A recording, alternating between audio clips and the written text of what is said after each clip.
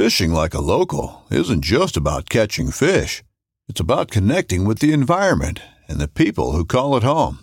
It's about hearing the stories and traditions that have been passed down for generations and sharing unforgettable moments with the people you meet along the way. Fishing like a local is having an experience that stays with you forever.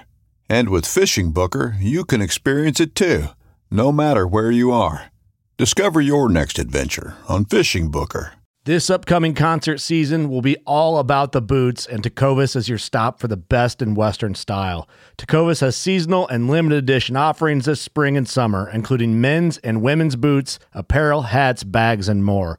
All Tecovas boots are made by hand in a time-honored tradition with timeless styles that are always on trend. And Tecovas has first wear comfort with little to no break-in period. It's hard to find this level of comfort paired with this level of style. Stop by your local Tecovas store, have a complimentary drink or two, that's WCB style, and shop new styles. The smell of fresh leather and friendly staff are at your service. Many stores even have leather custom branding to make your boots truly personalized. And with regular live music and events, there's no in-store experience like it. If you can't make it into a store, just visit tecovas.com. That's TECOVAS.com. They offer free shipping on all boots, as well as free returns and exchanges, and ship right to your door. Go to tecovas.com and find your new favorite pair of boots today.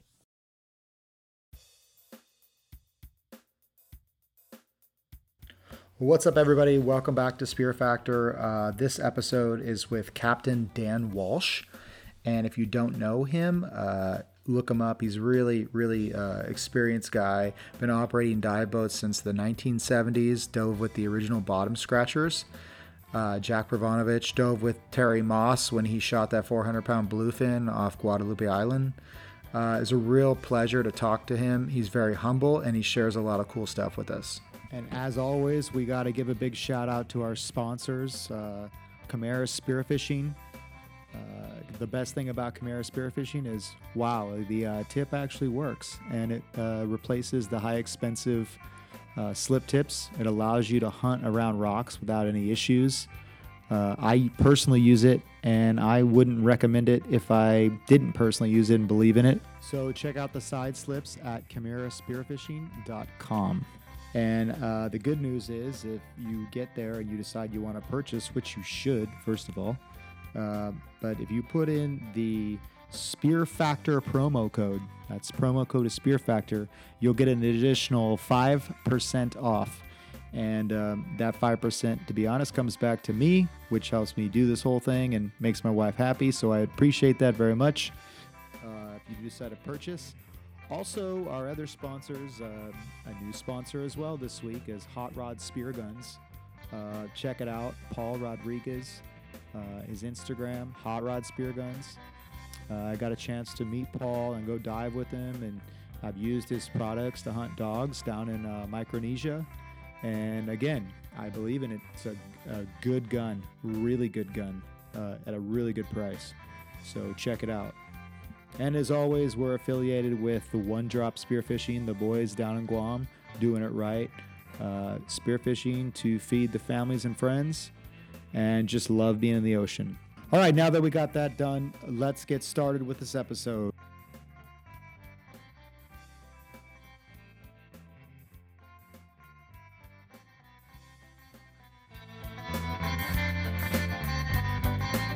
All right, so welcome back to Spear Factor, everybody. Today we have Captain Dan Walsh. He has been running boats since the 70s, and I cannot imagine what you've seen just in your frequency of going offshore and seeing how the ocean's changed over the years for the good and the bad, or the worse, whatever. So welcome to the show, Captain. Thank you very much. I'm happy to be here, and hopefully we can have some good fun and tell some sea stories. Oh, yeah. Always.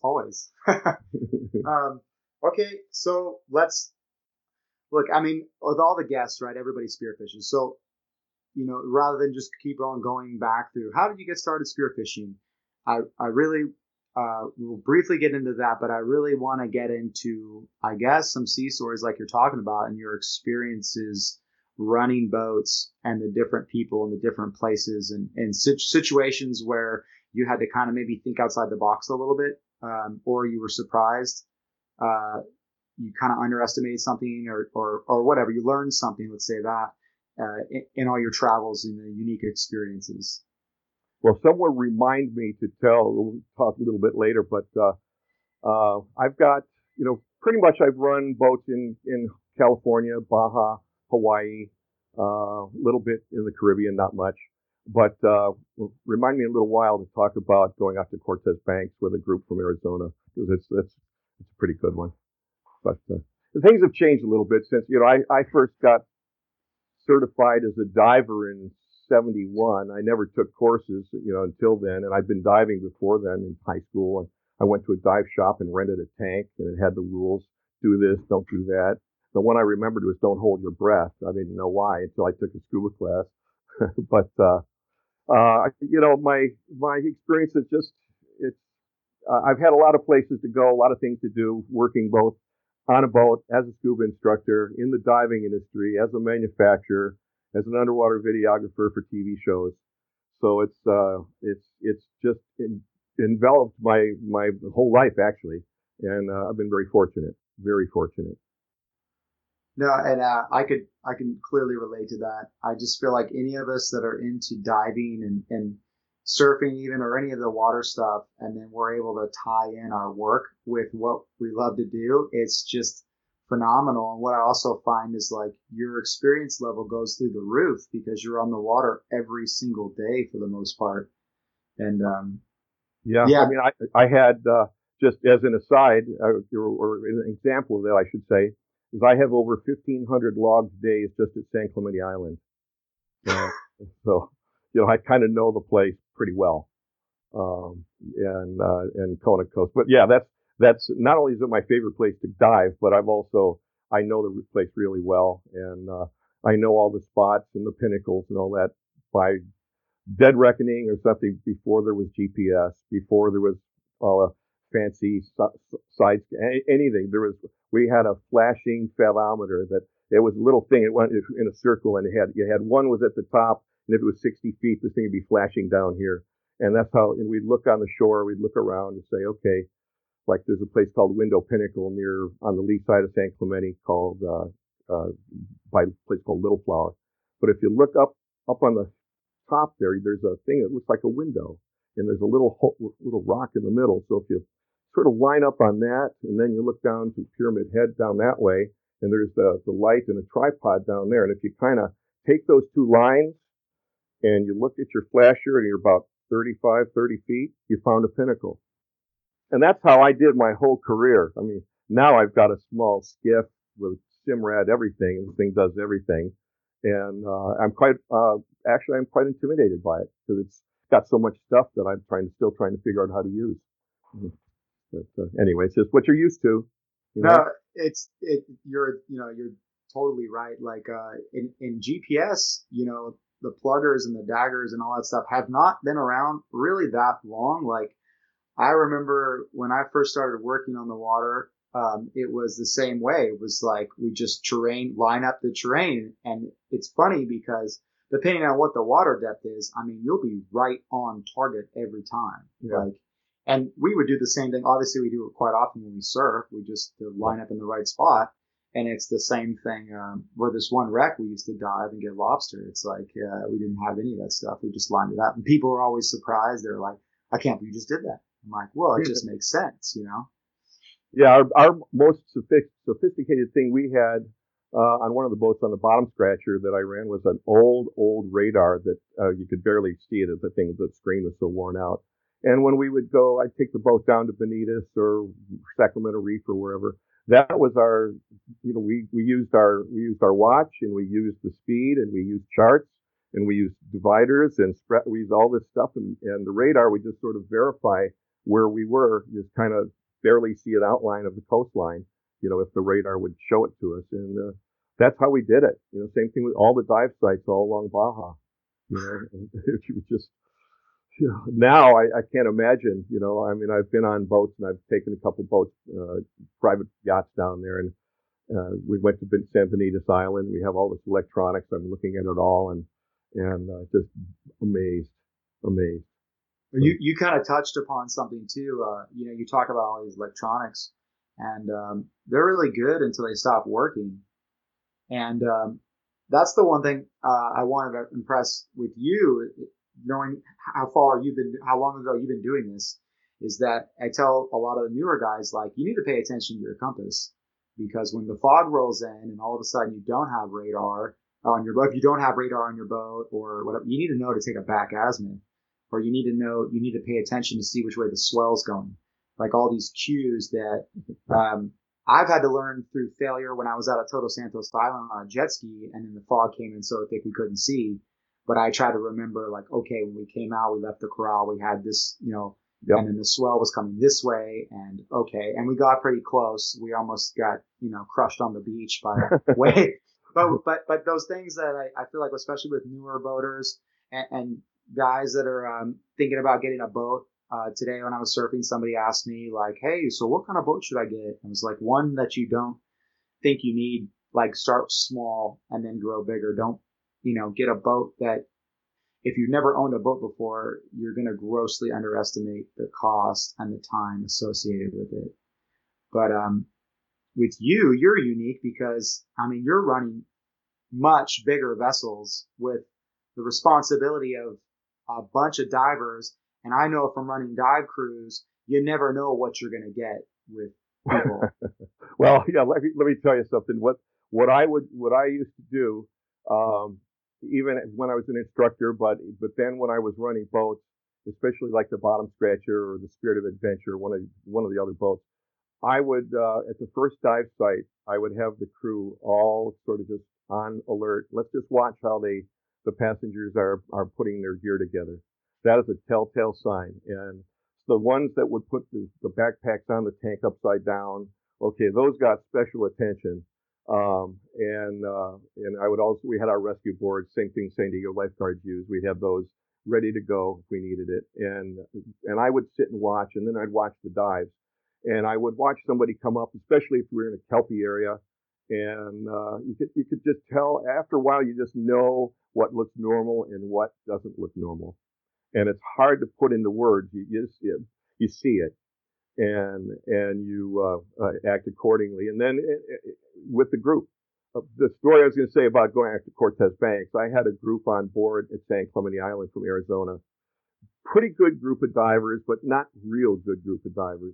So I have to assess, okay, are these guys, and they were hell-bent on going out to Cortez Banks, which is 100 miles off the San Diego coastline. It's 40 miles from San Clemente Island. And it's a 4-hour boat ride out there. There's no land out there. So we would do live boat dives. In the earlier days, we would do a live boat dive. A live boat dive means you get a group of people together, maybe 5 or 6 divers or 4 divers. You say, hey, this is a dive site for you. They jump in, and the boat just makes a big giant circle, and you just drop people off. Kind of like when the Navy SEALs are training, they do the same thing. So we just make a big giant circle. We come back around, and when they come up, we say, just get together, and I spin the boat around and say, okay, come on in. Up we go. Well, this group wasn't quite ready for that. So, I guess I'll tell it. So what happened was that these people were really ready to go to Cortez Banks. And so 2:00 in the morning, I get the boat started. We're anchored in Pyramid Cove, and I get off China Point, and I said, these guys aren't going to do it. So I put the boat in circles. I just put the boat and started driving the boat in big circles, and I started driving through my own wake. And I made it real bumpy, and then I'd go in the trough and make it really uncomfortable.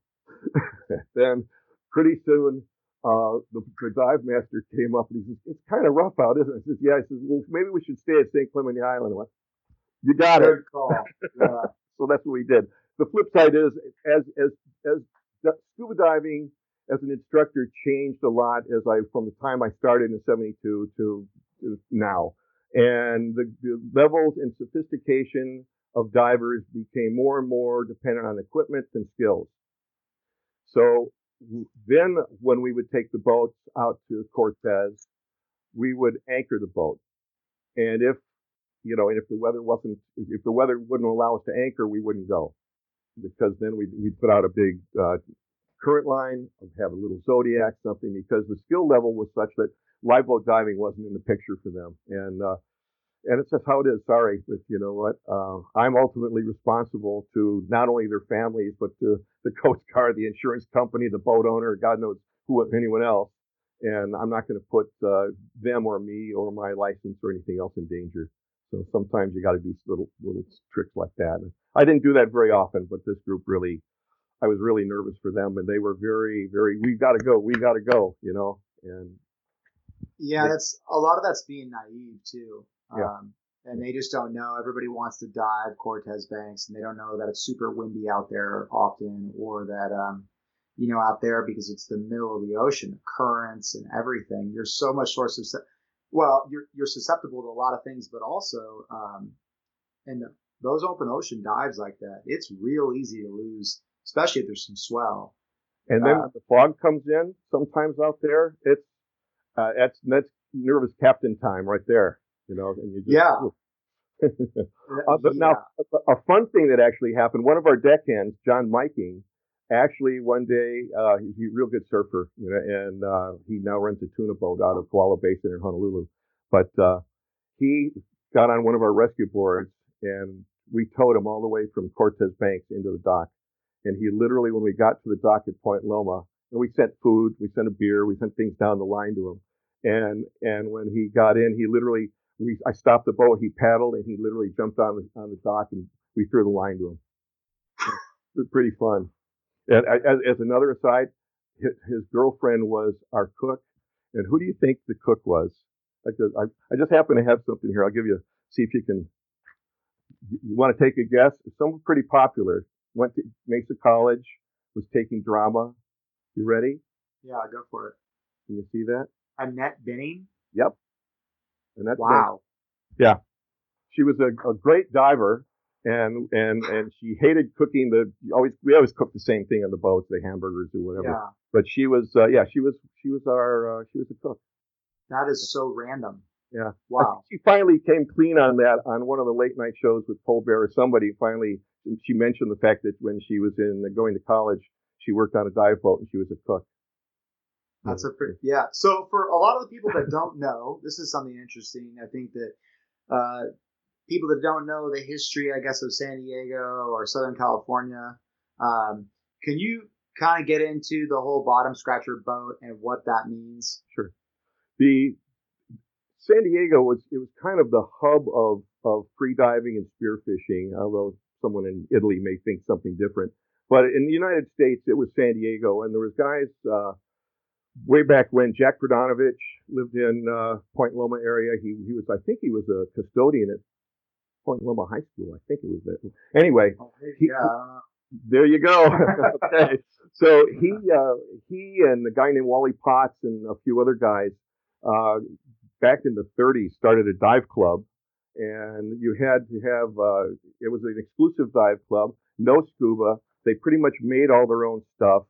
And I want to say that I do this right, so I'm going to read it. In order to get in the club, you had to bring up 3 abalones from a depth of 30 feet, catch a shark of any kind with your bare hands, and haul up a live lobster from a slippery underwater ledge that was, a live lobster about 3 feet long. They said 3 feet long, but I don't know. The biggest lobster I ever got was not 3 feet long, but it was big.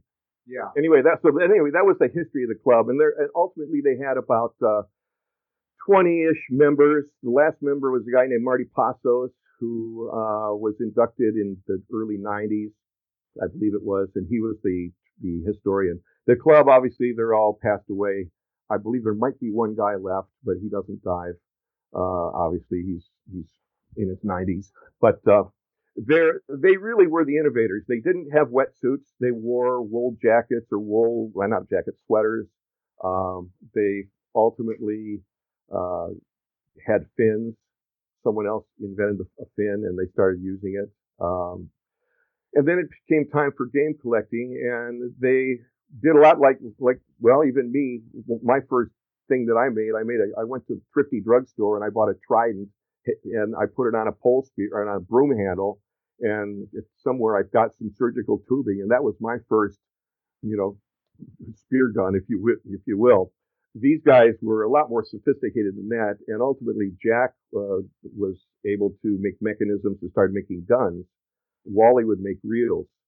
So the Bottom Scratchers are kind of like this revered club, supposedly first dive club in the United States.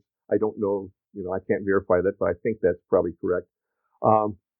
Bill Johnston was one of the members, and he had a boat called the Vid that most people never heard of. It was Vid was a very important diver, and he would, if the weather, it's kind of like, you have surf check, and before all the social stuff, you'd get a call or somebody would say waves are good at Garbage or somewhere else, and you go there.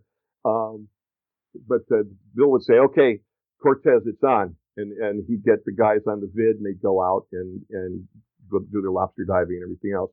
He then was partners with Bill Hardy at San Diego Diver Supply, which was one of the premier dive stores in San Diego back then. I had the fortune to work at the one on Midway for a while, and then over at La Jolla. They had 2 locations, long since gone.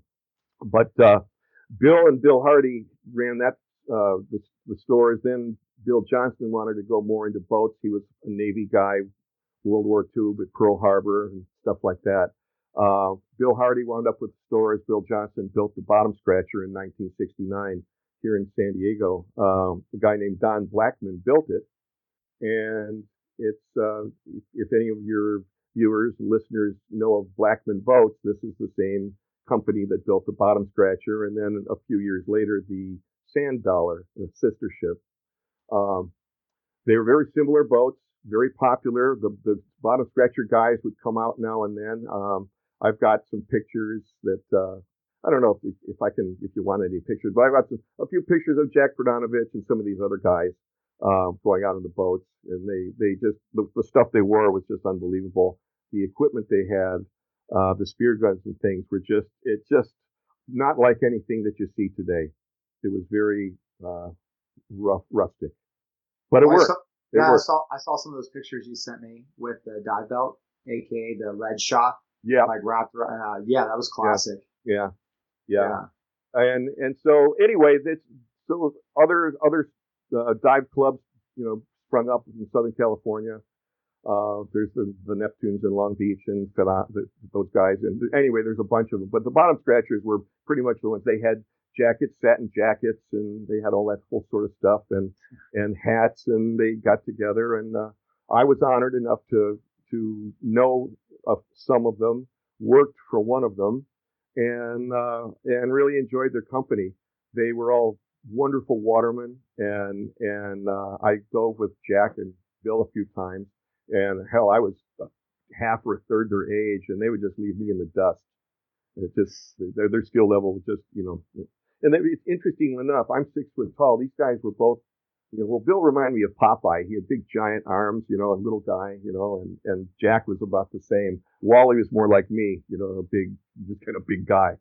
But it was a lot of fun to be with them, and they are still highly respected. If you just say Bottom Scratchers and a group of Spearos, I mean they know who they are.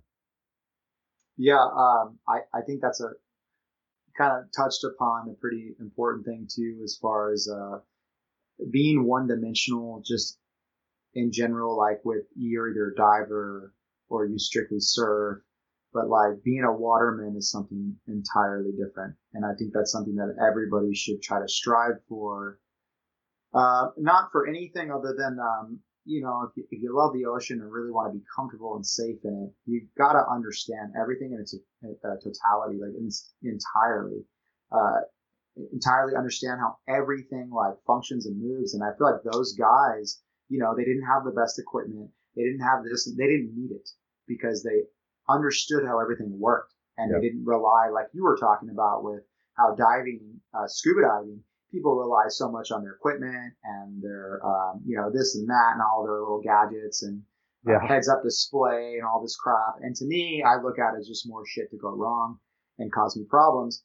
I like simple is better, which again, when I was younger, kind of gradually led me into spearfishing. But I think that's just a big thing that you pressed upon is like being a good waterman, like driving a boat, operating a boat, those things are really separate you being a good diver from a phenomenal diver. Yeah. You know, and those things will very much so make it a higher likelihood that you're going to be coming home to your family at the end of the day if something were to go wrong, right? Because everybody's great when it's like, well, for example, and then I'll stop talking. I'll let you two talking. But we get people at work that'll be like, "Hey, what's your scuba diving experience? You know, oh, I got certified and I dove in Fiji and Hawaii." And you're like, "That's great. We're diving in, 6 inches of murk sometimes in San Diego Bay." Yep. And they freak out. They can't handle it. So, understanding all those things just gives you peace of mind if you happen to get in those situations. You know how to get out.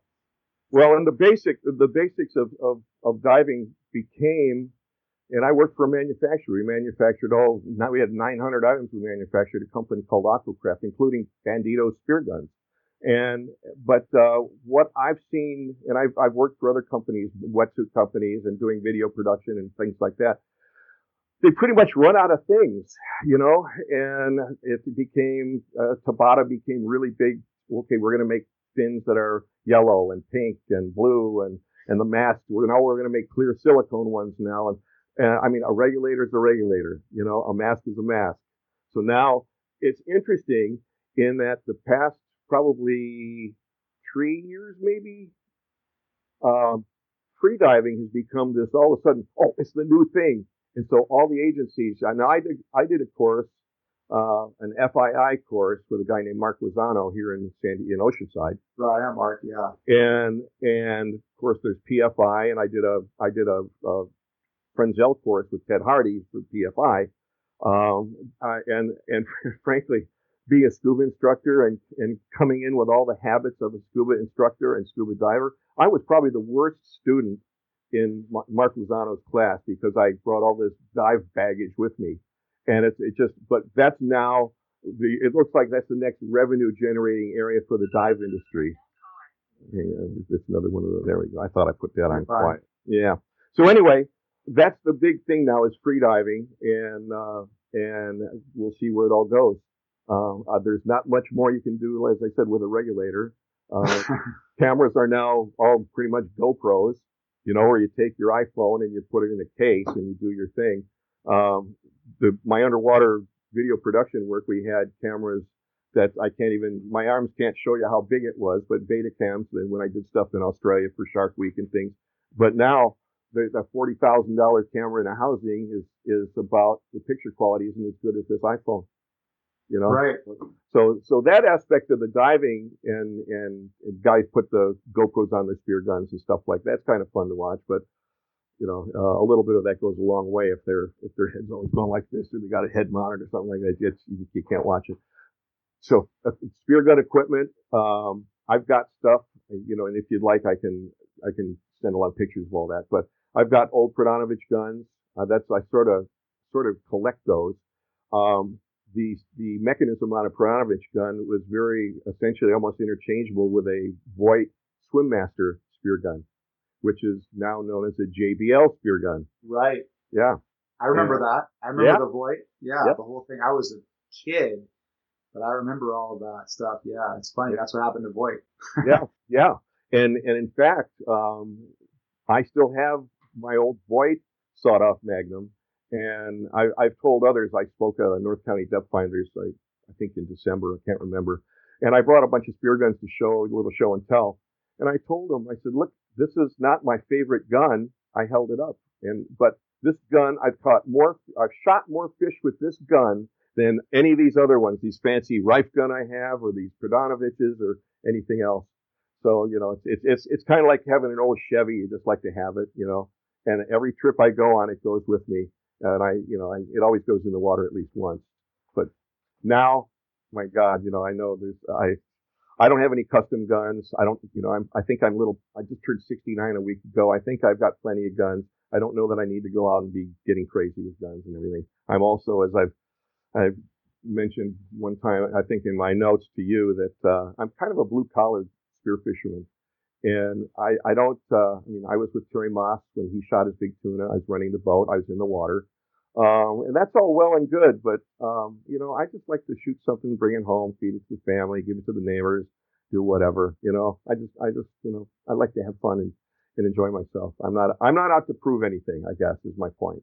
That's the whole point, right? It's just, that's why we do it. Like before social media, if your main focus nowadays is to hold up the biggest fish or whatever it is, why do it? Like, because 20 years ago, there was none of that. So would you have even spearfished or you would even dove like back then? I don't know. Yeah. No, that's amazing with the Terry Moss, thing you brought up, like with this big tuna. That's just a classic picture from what Terry did. That book, Blue Water Hunter, and that was at Guadalupe Island, right? It was on the Sand Dollar, and when Terry got it, I was pretty much, it was a private charter. Guy Howard Benedict and some of his other good Spiro buddies were on board, and they were targeting big tuna. Now back then there wasn't the big great white shark issue that they're there all over the place there now. They were there, but not in the numbers that they are at this point. So we would get in the water. It's funny. It's the only place really that I've dived, other than Dangerous Reef in Australia. The only place that I was kind of, I'd kind of look around a little bit, because I knew, all right, I may see one here, but at the point, all of a sudden, I'm in the water and I'm just looking around and I hear all this commotion, probably, I don't know, 40, 50 yards away from me, and there's a gun, flaring a gun, and people are yelling and hollering, and what the hell's going on, So, but one of two boat captains, Bill, was on the boat, and so I'm in the water, so I have to go swim over, and I just look at this. Holy crap! Look at that fish. So I swam back to the boat as fast as I could, and he had all the help he needed. And I would probably have been more in the way than anything else. And I grabbed my Nikonus camera and I jumped back in the water and I took a whole bunch of pictures of the fish. And I gave a bunch of the pictures to Terry. So there's probably a pretty good chance that if you've seen a picture of the fish in the water, chances are pretty good maybe I took that picture. And the fun part about the whole deal was really how excited everybody was. It was like kids at Disneyland, and everybody was so supportive to help. Then the problem became, what are we going to do with this thing? So, I mean, the Sand Dollar, the fish holds are not like a modern boat now that you can put a fish like that in an RSW tank or a refrigerated seawater tank or ice hold or something. So we had to improvise. We had a Zodiac that we were using as a support boat. So we put that up on the bow, and then we put ice in the bottom, and then it took about 8 of us to haul the fish in, not over the exact point of the bow, but just to the side. And that was the only way we could get it in the boat. And we're yanking on it, got it up over there and into the Zodiac, and put more ice on it, and covered it up with a tarp. And it was about, from the day he shot it to the time we got it into San Diego, was about 5 days. And it's about a 2-day drive just to go to Guadalupe Island from San Diego. The fish, I can't say that I can't verify this, but common sense would tell you that this fish was well over 400 pounds.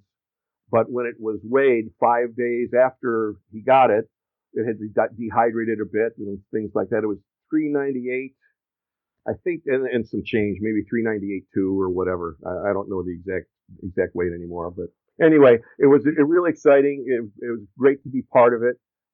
Terry is, most and your Spiro fans know that he's like the name as far as spear fishermen go. He does have the book that you mentioned, and there's a copy in my other room. I don't know who doesn't have a copy of that book. And and he's going on to that was his thing, and that was all these guys' thing, was to go out for a big trophy fish. So for me, it was unique to see that aspect of, it's like big game hunting, that people go on safaris, and this was a safari on a boat, down at a very, very unique place. So it was a lot of fun. I enjoyed it. And what gear were they using? Like, I think he had, was it lifeguard floats filled with foam, or what was he doing? What gear? Do you remember what gear he was using? Yeah, it was pretty pretty basic stuff. He did have some lifeguard floats that were filled with foam. I recall some that were kind of like a dark orange. They almost looked like they took net floats and made something like combined a bunch of net floats and made things with that. It wasn't like it is now, where you got inflatables, or you got the companies here in town that make them, in San Diego that make them, and quite a bit different. So it's to do the same thing now. I don't want to take anything away from any of these Spiros that are going out here offshore to San Clemente Island or out and shooting a big fish, but I can assure you it's a lot easier for them than it was for Terry back then. Right. That's like I feel like that's kind of common sense, because, you do anything the first time, and people, to start with, people don't even think it's possible. Yeah. So, and I remember the first time, shooting a 200-pound tuna was the most humbling experience in my life. Like, to see it just take down floats. And I would have never guessed that. Looking back, like, I remember going after tuna with like probably 30 pounds of float, thinking, I'll be good, and you're just stupid. But with Terry and those guys in the 80s, and I'm sure that the guys that I know of, and that doesn't mean a lot, because I'm sure there's guys doing it all over the world, same thing, back in that time period, where they're just going out, they're probably did a lot of calculations, I'm assuming too, and experience, and, to be some of the first ones to go after those fish, like, there's some steep learning curves there, Spend your Saturdays with Life on the Water. Join Captain Brandon Simmons for fishing, diving, travel, and so much more. You want to succeed, you want to fish, you want to be one of the greatest. Oh, look at that thing, dude. Wow. Oh. Let's see what kind of trouble we can get into today. Don't miss Life on the Water every Saturday night from 7 to 9 p.m. Eastern on Waypoint TV. The destination for outdoor entertainment. Yeah, they went through the learning curves for us. Yeah, I don't think that. Well, I know that nobody thought that this was going to be a fish of that size was going to be brought on board. Right. Had we even thought that would have been the case, we would have figured out before we ever left the dock a way to handle a fish that size. So we figured, we'll be good. These guys are going to they'll shoot a 180 to 250 or something like that, and we can manage that. We can get it in the fish holes. We can open up the deck hatches and get it, take care of these things. Not this baby. This was a whopper, of all times. I mean, that's the biggest fish I've ever seen in the water as far as tuna goes. I've seen some big grouper, but this was, it's still today. I mean, it just impresses the hell out of me that he saw it. Thank God he got a good shot on it. And then I don't know who got a second shot. I really don't know. That might be in one of the chapters in his book. I guess I'd have to go back and read it. Yeah. But anyway, it was the morale and the excitement on. It made the guys that were getting like the 180 pounders, and then they're out there getting their personal best, and then this happened. So it was kind of like an ego crusher for them. But overall, everybody, we were so stoked for him. We couldn't believe that this happened, and that for me to be a part of it was just as exciting for me as if I would have shot the fish. Yeah, I had a moment like that where I shot like a 70-pound dogtooth, and I was all proud. It was like my personal best, and I think it was literally the same day, the same weekend in another part of the world. Brandon Waller shot like a 200-pound dogtooth and posted it, and it just looked ridiculous. And I was like, damn it. Okay. Like back at the drawing board. Yeah. It still made it special to me. It was awesome. But so how many times do you say you've been to Guadalupe Island with diving and spearfishing? And have you noticed any patterns? Like, how we go so much and things, we start to notice patterns, like with the sharks. Are they seasonal?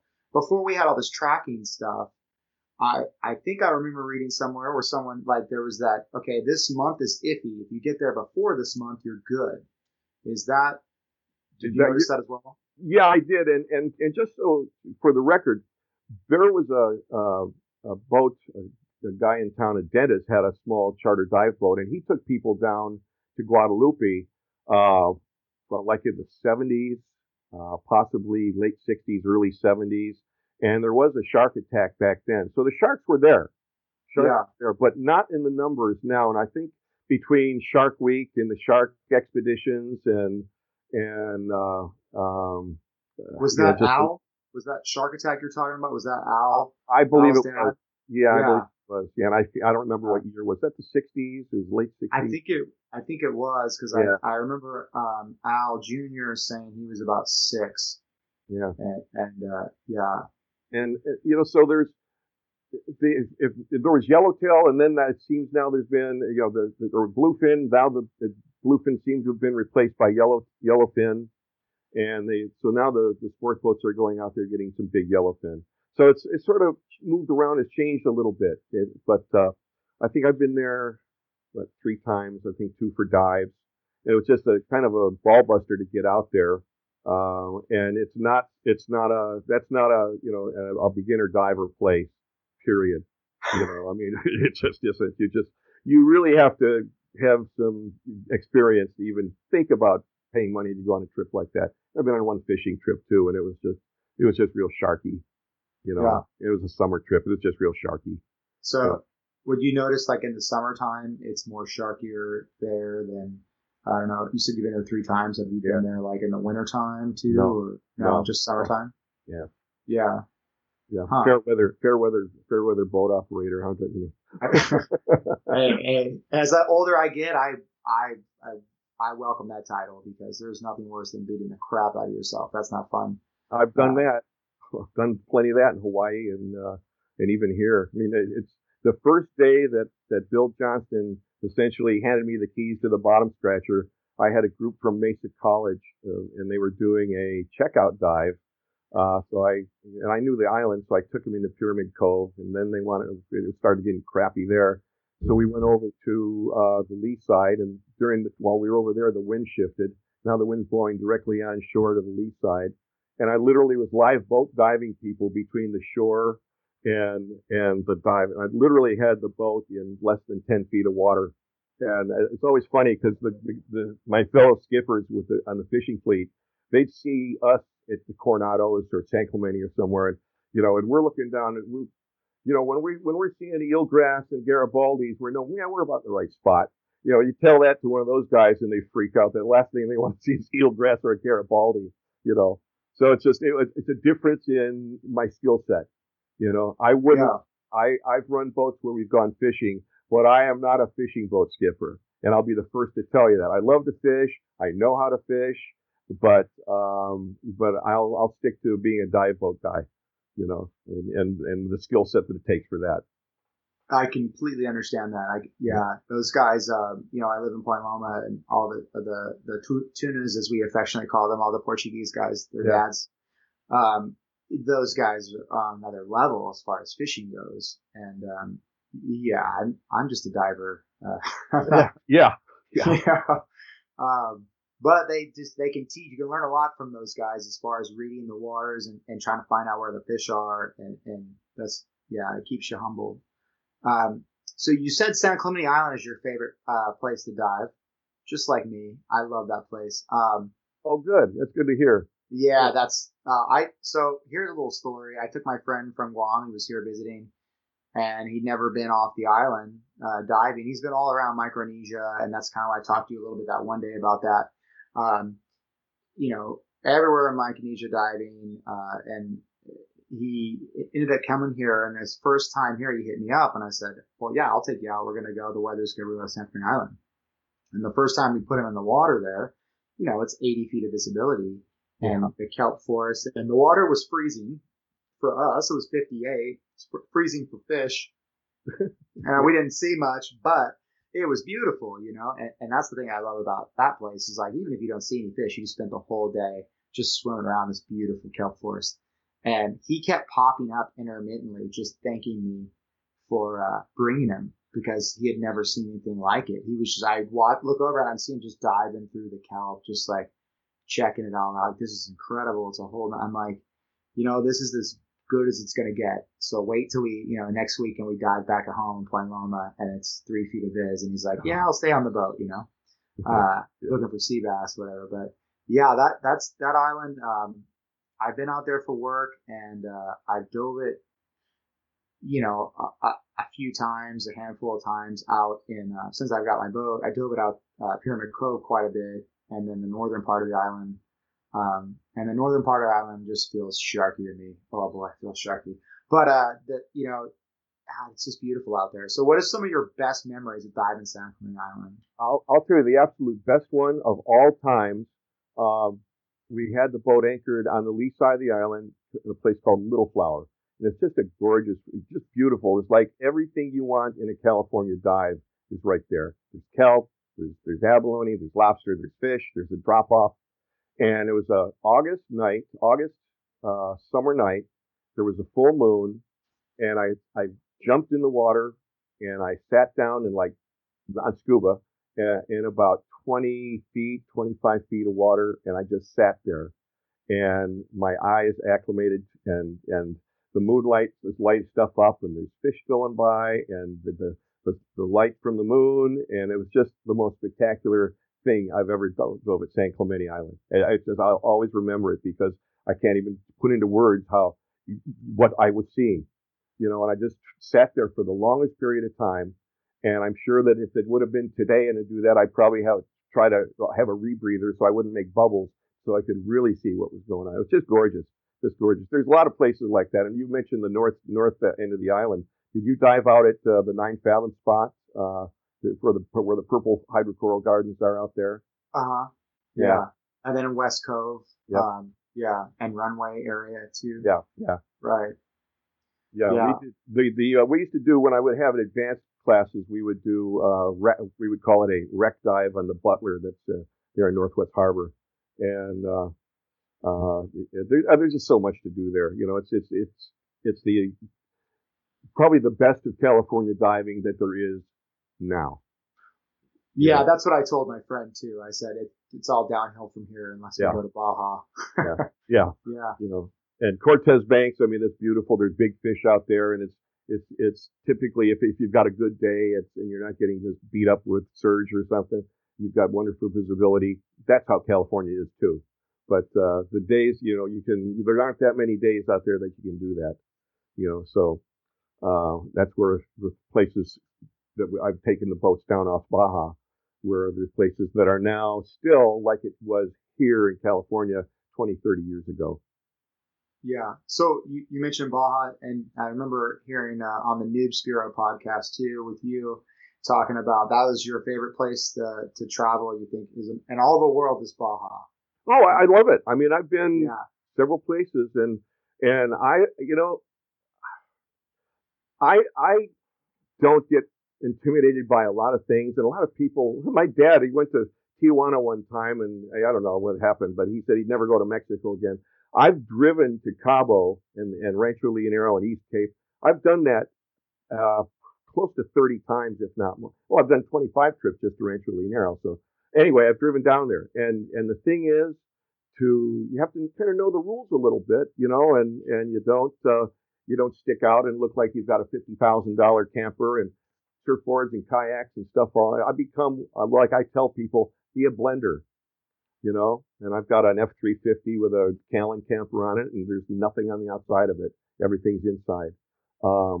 I don't drive stupid. We don't drive at night, although I had a little mishap with that last trip. Exactly. Yeah, just a little one.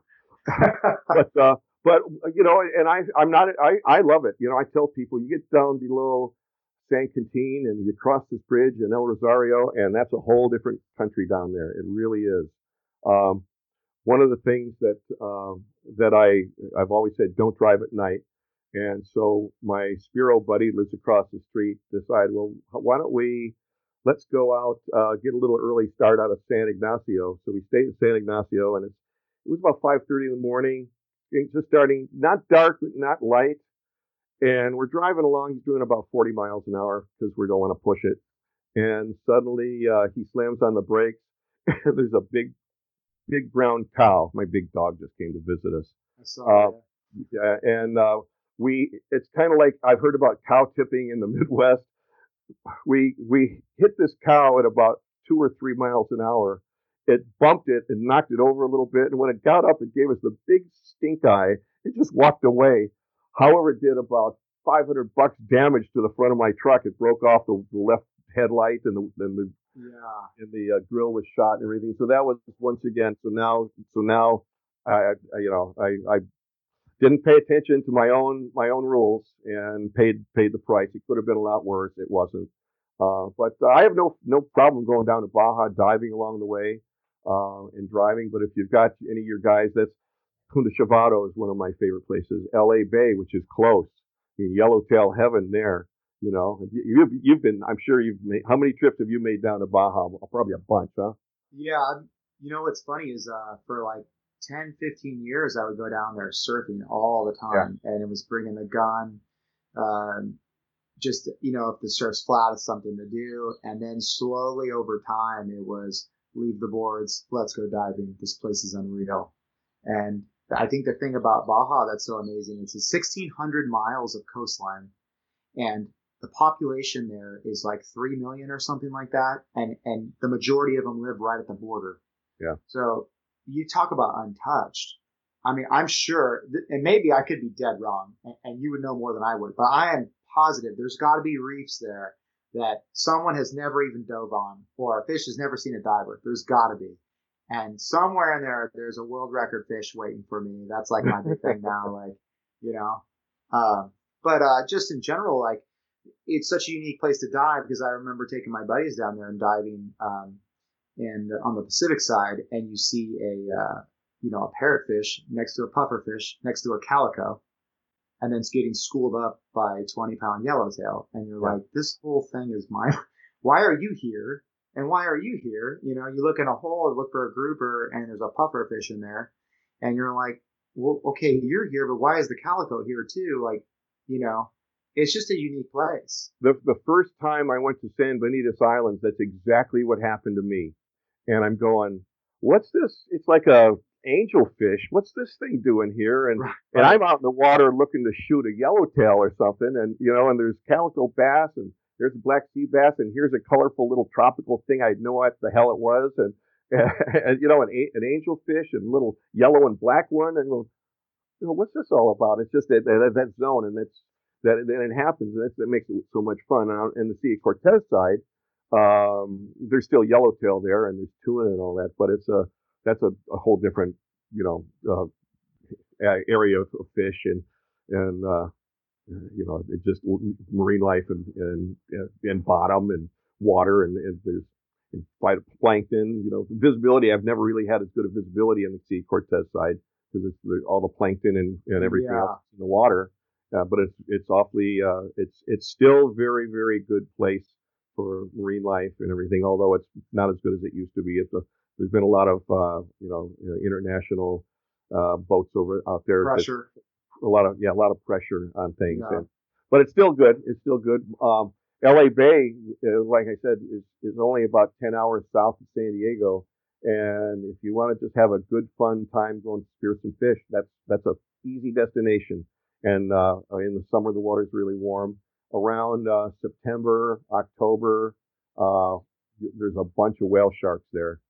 And it's usually at the south end of the bay. They stay down deep for a while, stay in the cool water, then they come up as the water starts to cool off.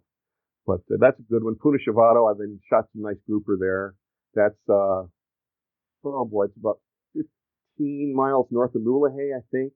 And you have to go in on dirt roads and all that. And there used to be let me caveat the Bay of LA thing. It's really dangerous, and the road's terrible now, and they'll shoot you as soon as you show up. So don't go there.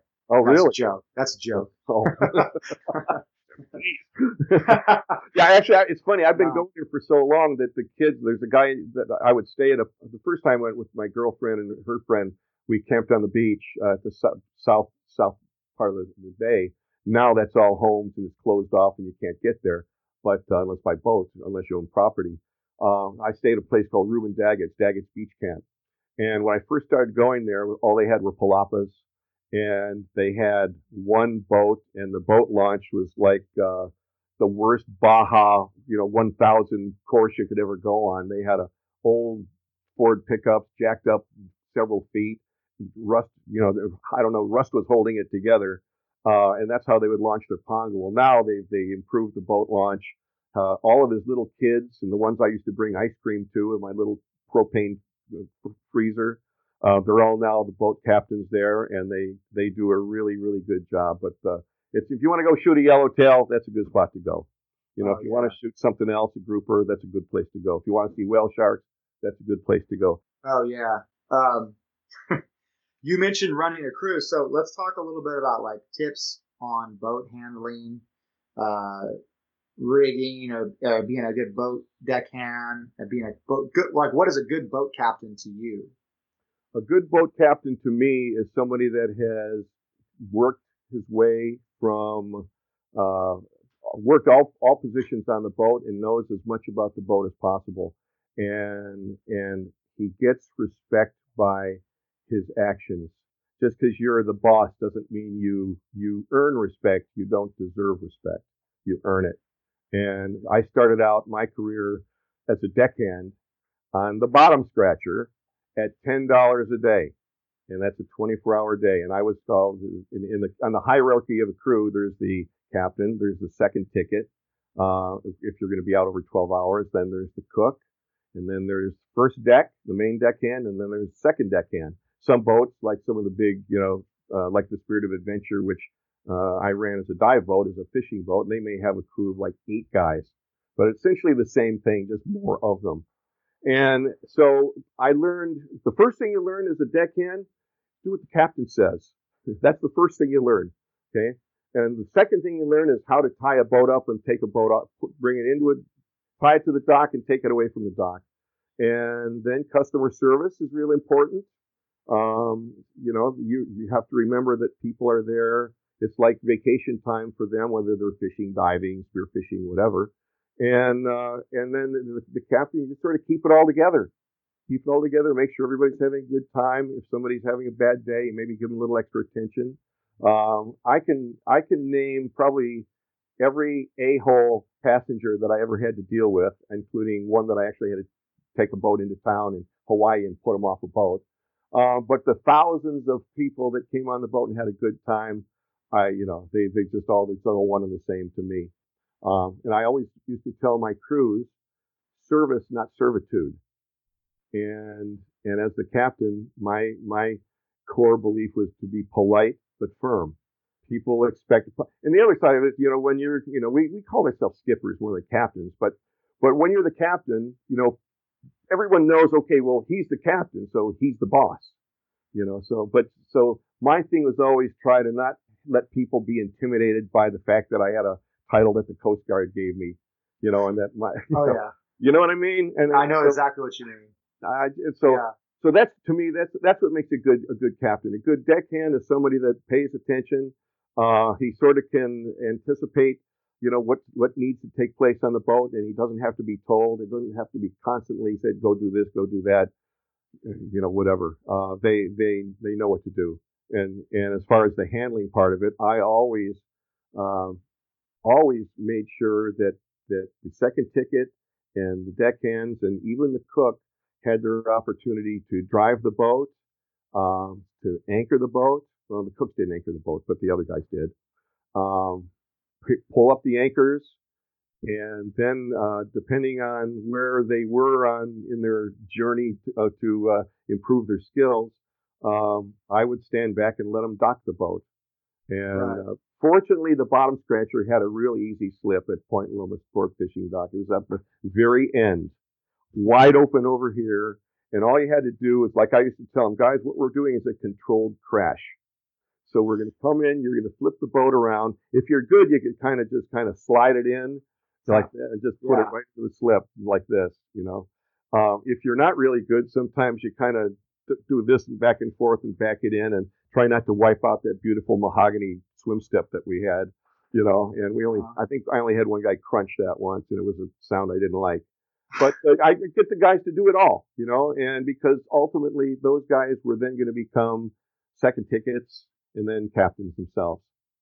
So, and I've kind of found through my own unique experience working in teams and things like that, what you're saying is like, if you develop people like staff development, if you let them be a part of something, they're going to have more of a vested interest in taking care of it, like, period. And then the other thing, like you were talking about with the skipper being called skipper or captain, and it's like, okay. You know who's in charge the first thing something goes wrong? The person that knows the most, and the person that can stay calm. And by definition, that should be the captain, you know? So that inherent respect should be there based on your actions. It's exactly what you're saying, where it's like, it's not a given, it's an earned. Yeah. And if you have earned your way and you know everything, what's going on, you know the ins and outs of the boats, you know, you don't have to know how to fix the thing. You know, that's where you have engineers or something like that, but you have to understand how your boat, the what's normal for it, what's not normal, what it could be, and then turn the keys over and empower your crew to fix the thing that, you know, that's their job. So I totally see what you're saying. And I want to go back to something too. You mentioned tying up the boat. That's the funniest thing too, because there's so many times you roll up to the dock and then everybody just stands there. You're like, okay, now it's time to tie the boat up. Like, come on, guys. Like, you know. So can you kind of go over, this sounds really basic, but I see this done over and over again, how to properly tie up a boat. Okay. Before I forget, the one thing on respect, and then we'll move on to that, is that my crews all know I would never ask, and to this day, even in the television crews, I never ask anybody to do anything I wouldn't do myself. Right. And that's how you earn respect. So that being said, okay, so as far as having the boat, tying the boat up, I've seen everything down at Dana Landing, and people, like, they don't realize, you know, they're going to launch their boat, and if they don't have control of the boat, it's just going to drift away. You know, and then I've seen guys that one guy thinks he's going to launch the boat by himself and drag it with a line and go over to the dock. And no, that's not what happens. So you sort of first off understand what side of the boat you're going to tie up to the dock. All right. So if you've got your lines are over on the port side and you're going to dock and tie it up on the starboard side, maybe you better ask, you know, if you're not sure which side you're going on, the guy that's running the boat will say, okay, we're going to go, unless, of course, our slip at Point Loma, which was always the same. But if we were going to Catalina or going somewhere else and had to tie up, go to the fuel dock, the crew always knew, have the lines ready, have the fenders, not bumpers, have the fenders ready, and just anticipate what we're going to do. As I said earlier, we always called it a controlled crash. You know, when I ran the Spirit in Hawaii, we used to go into Alaya Harbor, which has one of the fastest waves for surfing there is, and it goes right across the harbor. Maui, right? Yeah. And the prevailing wind comes off. It comes out of the northeast, and so you're coming in. So the wind is coming like this at you. You're coming in like this, but the dock is over here. So you come in like this, and now you just get about 30 feet off the dock and get in front of it and let the wind kind of push you in. And like I said, it's a controlled crash, you know, and you just make sure that all you have to do is keep the boat parallel, you know. Same thing if you're gonna launch a boat around here and you've got a lot of wind.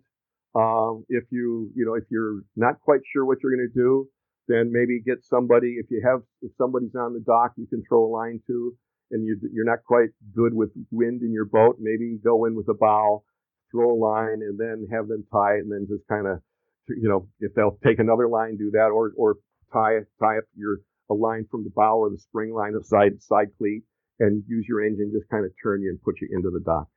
There's a lot of ways to do it. That's probably the easiest way to do it. You know, don't fight the boat. Let the boat work for you. You know, that's probably the best thing you can say. Don't, you know, and also don't panic. If you're going to crash into something, get it over. You know? Yeah. No, don't try to overcompensate and give it more throttle and smash. Just go neutral. Yeah, no, we talk about that all the time. Fortunately, our boats were mostly government boats we learned those things on, so no harm, no foul, but yeah, just go slow. Yeah, we had the Spirit in Honolulu Harbor to do an episode of Charlie's Angels, which dates me. If you ever want to see a fun episode and see my dive boat as a yacht for a gangster, it's the first episode of Charlie's Angels. It was a 2-hour show with Cheryl Ladd, her first time on the show. That's classic. We took all the dive stuff off, and they had all the people on the boat. And while we were there, I had one of the local guy named Tom Clark, one of my second tickets. He wasn't as good as running boats. He wasn't used to a 90-foot boat. And so we're in Honolulu Harbor, and he's going to practice. And there's a barge docked, tied up alongside the pier. And he's going to go from one side of the one pier to another pier. And in between was a barge. And it was a very simple, just go right across and go like this and park it. The wind started to get him. He started getting closer to the barge. And here's three big turbo diesel engines. He pins it, and instead of just remaining calm, and we could have just bumped the barge. No. He had to take off a hell of a lot of paint and everything as he tried to gun it and get past it, which is bam, we ran into it. And I had the deckhands. Thank God we all saw what was happening. All of a sudden they got some fenders over there. It was over. Yeah. But still, so my message to everyone, if you have a boat, don't get flustered. There's a way to work your way out of it. If I was just out with a guy in a boat here not too long ago, and I've been with him on his boat 3 times. 2 of the 3 times he's put his boat in and slipped perfectly. This last time he couldn't do it to save his ass. And it was just one of those things. So Pete, just kind of, here, we got you. And so we just let him do his thing. So I got to do it again. Fine. There was a little more wind. He had a little more wind. So that's, if you can use the wind to your advantage, use it. If it's going to be a problem, then just, take your time. Don't get flustered. Let the wind, figure out what's going to happen and give it a shot. Give it a try. And then, fortunately or hopefully you've got somebody on board that can, jump ashore or loop your line around a cleat and you're home free. Right. So, no, that's all good information. I'm sure we could talk. I have plenty of stories about that. I'm sure. Yeah. I mean, and some of them involve me too. I'm not going to lie. Going from driving outboard all weekend to doing a checkout on a jet drive, one of the typical Navy SEAL boats you see. I was doing a checkout on that, and I jumped on that boat and went to reverse it out of the slip. And the next thing I was going opposite of where I wanted to go. It took about 30 seconds, but there was an oh shit factor because my boss was sitting right there for about 30. Like, what is this guy doing? Is he not a drive? But so as far as like your experience operating in bad weather and what would you say, like when you're dropping divers off, is there a particular like SOP, for lack of a better term, or a procedure that you kind of go through when you approach, like you say, the Benedictos Islands? When you approach those islands, how do you go, okay, I think we should dive here, or I think we should dive here? Is there a procedure you do for that, like in your mind? Yeah, a lot of it is visual. It's just sort of looking to see, okay, is the water green over here? Like at Benitez, if it's, we dive on the way that Benitez is laid out, if you will. We try to stay on the lee side of an island if we can. Southern California, Baja, the prevailing wind is out of the northwest. So we try to hide behind whatever we can, an island or a point or whatever, so that we don't have the northwest swell or the wind. Sometimes in the summer, however, you've got south swell. If you surf, everyone knows we get a south swell that comes up. The best thing for us when we go down there is have the northwest swell when we're leaving and a south swell develop and gives us a free ride home. Right. So we're not punching through it. We're just, it's the best when that happens. And it happens. Springtime, maybe like late, early summer. Yeah. Summer. Yeah. So anyway, I look around for, first off, skill level of the divers. Then secondly, just water conditions. And I'm trying, my goal was always to find, for the general divers, not the spear fishermen like Terry Moss and that group, they didn't care if they were getting the crap kicked out of them. They wanted to go where there's fish. But for the typical passengers that I would deal with, it was try to make sure they were going to have a good time. It wasn't going to be overly challenging. And if it was, then we'd have, I'd either have a Zodiac in the water, or I would, we always had probably a 200-foot current line out. So people could, if they surfaced, we tell them dive down the anchor chain. The dive site, everybody, is go down the anchor, because the boats, The anchor's that way. The boat's back here. I anchored here because that's where I want you to go. And sometimes they wind up way over there, and then we go get them. But that's pretty much it. Now, there's a pinnacle off the West Bonita side. Actually, there's two.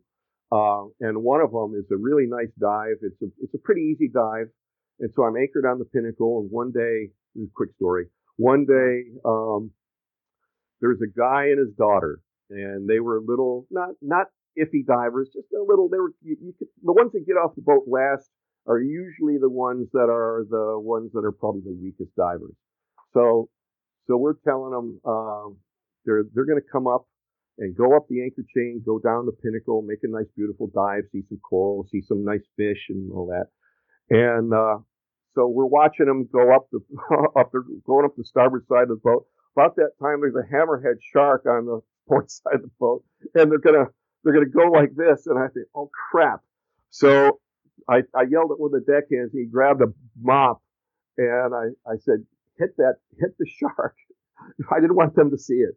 And so he grabbed the mop, bam, and the shark took off and went that way. And I never told anybody about it. I never told them. Didn't tell anybody on the boat that we even did that. Yeah. You know? But that's just one of those little occupational hazards that, I didn't plan on that. It happened to me one more time in Hawaii at Kealakekua Bay. People went on a night dive, and I had the boat all set up and on a mooring, and we've got this nice, beautiful night dive, a newlywed couple. And, night dives are more scary before you get in the water than once you're in the water for people. The apprehension and anxiety is extremely high. But once you're in the water, you're fine. That's a great point. Yeah. I assured them there's no sharks. I've never seen a shark in here. You're going to be in 8 feet of water. And sure as hell, yep, that was the night there was a little white tip was swimming around. And they were really pissed off at me and thought that I did that on purpose. It's honest to God. I said, you're going to have everything that I can swear on and tell you the honest to God truth. I've never seen a shark here ever. So I would consider yourselves lucky. Yeah. I did a little going, what's going to hurt you? Well, it's funny because anybody that's, spearfishes or even dives always gets that question. You see any sharks, And it doesn't matter if it's a leopard shark or a 20-foot great white, it's a shark. And people just flip out. So I get it a lot of times in the tropics where we spearfish, there's a lot of sharks swimming around, and they'll they get kind of crazy and go for the fish. And I always tell people, it's yeah, it's a shark. You could get bit just like any other animal around here. It really wants that fish, but people don't care. They I remember at Marineland when I was 3 years old, 4 years old, and this is in the 80s, and this is kind of funny. But I always loved sharks, and I watched all these shark movies and Shark Week. Probably I know about Dangerous Reef Australia from watching that growing up. It's funny speaking to you about that and hearing that. Yeah. Port Lincoln, that whole area, I guess, right? And I remember there was this big tank there that you could snorkel in, and I think they might have had leopard sharks there. But my brother is a couple years older than me, and he jumped in, and swimming. He doesn't really give a shit. And I jump in. I don't really remember how old I was. I might have been. It was before we moved, so I might have been 4. But it was waist deep. You could, it was just a big aquarium. And I put my face in the water, and the first thing I saw was a leopard shark. And I walked on water out of there. I was it just shows you how much shit they put in your brain about sharks.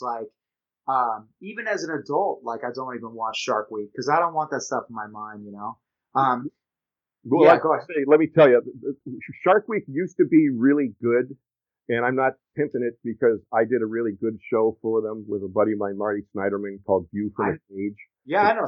Yeah. White sharks and all that. But now you got these guys, our replacements in the next generation of filmmakers, and it's all drama, it's all contrived, it's all pre-scripted for the most part, and I'm not going to name names, but you watch Shark Week, and I just roll my eyes. But let me tell one. You can really drag these stories out of me. I don't think about my very first dive as an instructor. I got my very first class, and if you remember back to your first scuba class, those of you that are certified, you remember what happened. You went down in the water. You probably got down on your knees and you just got in a little semicircle. And the dive instructor, your first thing is take your mask off or you flood it. And then you take the regulator out of your mouth and you blow and you put it back in. And then he shakes your hand and you move to the next person. All right. So I've got the group. We're at the casino area cove at the Coronados because it's nice sandy bottom, flat. And so I've got my group all lined up in my little semicircle. And I'm ready to start. And all of a sudden, it's like all the eyes just went, and I went, the whole bunch of them, they're going, and I'm thinking, holy crap, what's behind me? And I went, well, I better turn around and look. I turn around and look. It's about a 4-foot leopard shark. But as you said, it looks like a shark, and Shark, I was saying, oh my God, I had a good laugh about it. I explained to everybody, okay, that's a good shark, but, anyway, that's my little leopard shark adventure.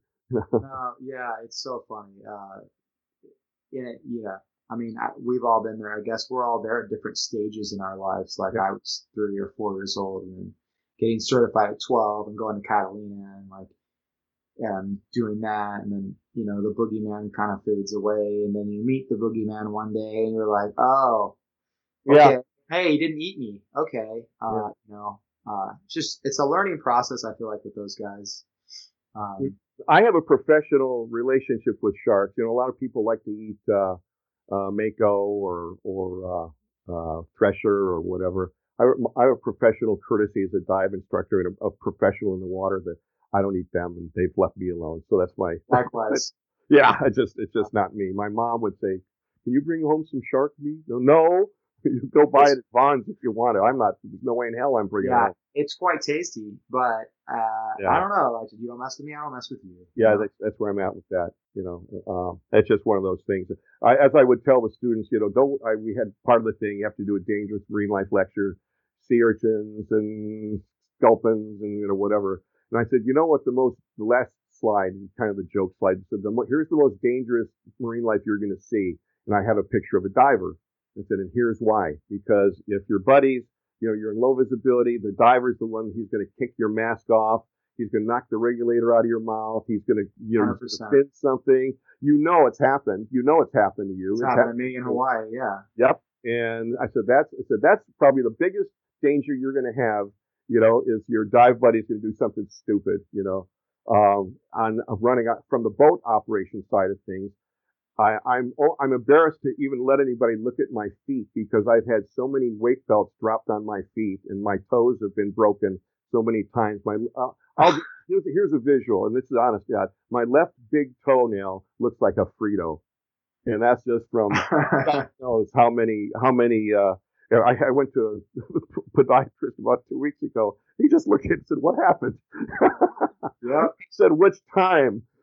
So yeah. Anyway, so to me, the most dangerous thing that I've had to deal with in the water has been another diver. Yeah, the first time diving with my mom, actually, because my mom and dad dove in the 70s, and my mom dove with me, and she jumped in the water in Catalina on this pinnacle about, I guess it was like 90 feet. And she jumped in and, of course, popped up like a cork because her weight belt just went down, just took off, so I had to go dive down and get it. But, the old classic weight belt falling off with, even being a deckhand on dive boats, it's comical. Yeah, it's like, how much money and gear are you guys losing? Yeah.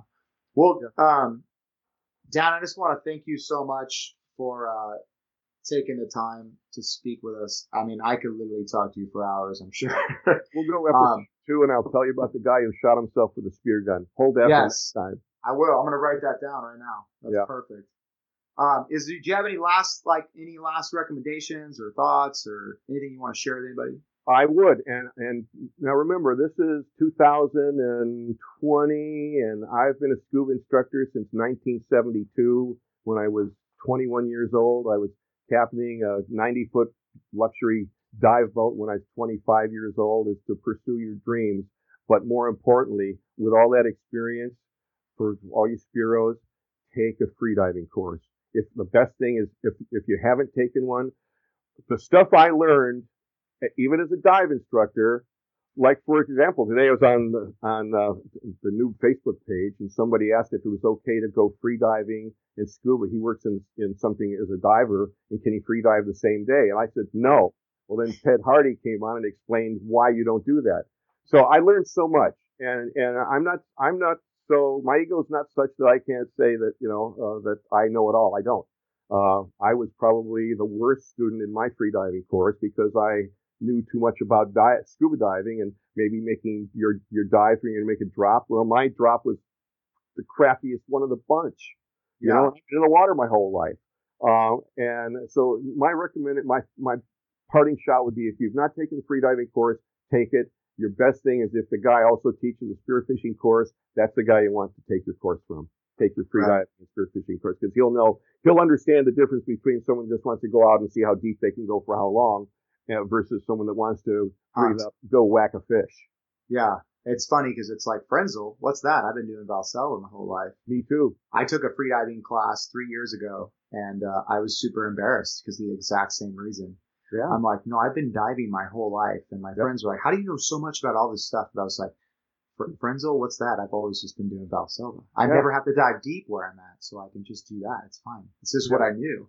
And it changed the game completely. Like, I knew all the buddy stuff and all of that from diving with the Navy and all of the other things. But as far as just those little, 2% of the things that were just game changing, and like you said, the worst spinner in the whole group, but whatever. I don't really give a shit. I'm not trying to impress anybody. All these guys in the class, they all had these really cool dive computers, and I've got a classic Doxa dive watch that I'm in the water with, and what the hell? I now have a very nice, I think it's an F10, my free diving watch. But I was just, I was the worst. But like I said, my ego was such. I learned. I bought the right new stuff. Yeah. I learned a lot. So anyway, that's it. Next time we'll continue this. Maybe another time when you run out of good guests, you can.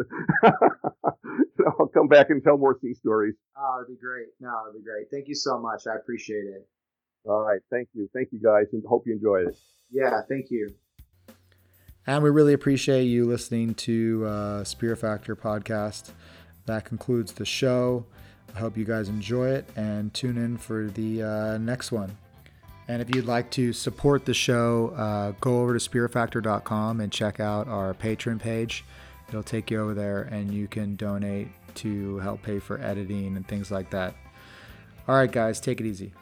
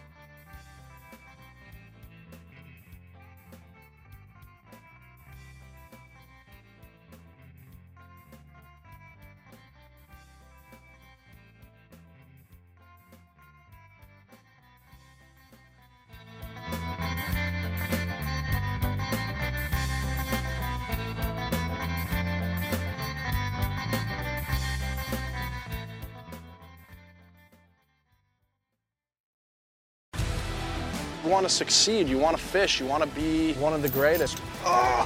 Tune in to West Marine's Life on the Water, presented by Costa Custom Boats, every Saturday night from 7 to 9 p.m. Eastern on Waypoint TV.